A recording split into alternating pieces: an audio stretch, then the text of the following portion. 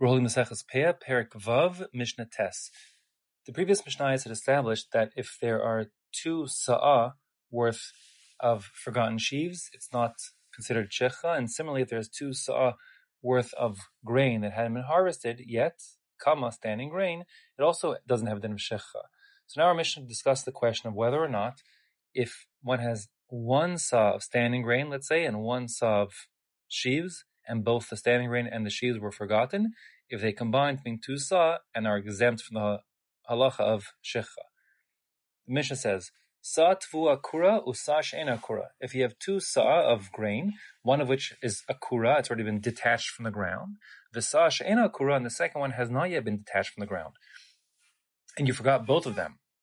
V'chein be'ilan, same goes with trees, meaning if you have trees which has 1 saw worth of fruit that you forgot, you overlooked when you're harvesting, and another saw of piled fruit on the ground, let's say they're olives, and you overlooked them when you're bringing them in for the press.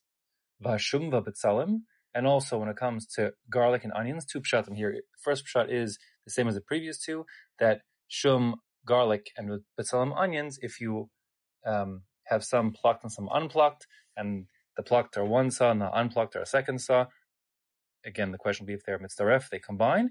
The other pshat is that since the halach will be that they do not combine, and they therefore each of these things are yes shecha, meaning the 1 saw of detached and the 1 saw of attached grain don't combine, and therefore they are shecha, and one may not go take them. They have to leave them for the poor.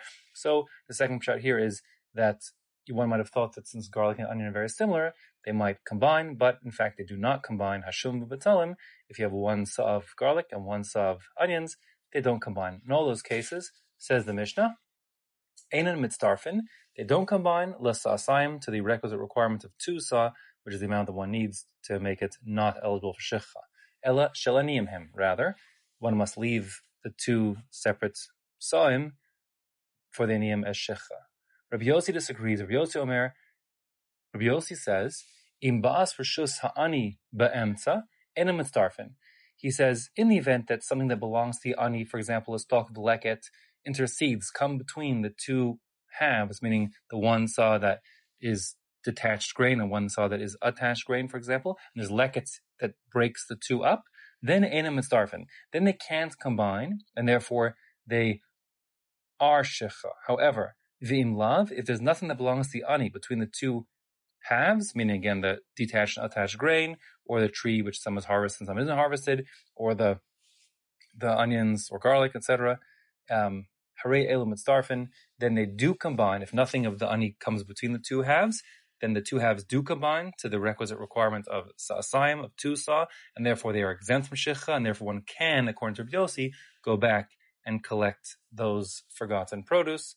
The halacha, however, is like the Tanakh, like the Chachamim, that they are not mitzaref, they don't combine.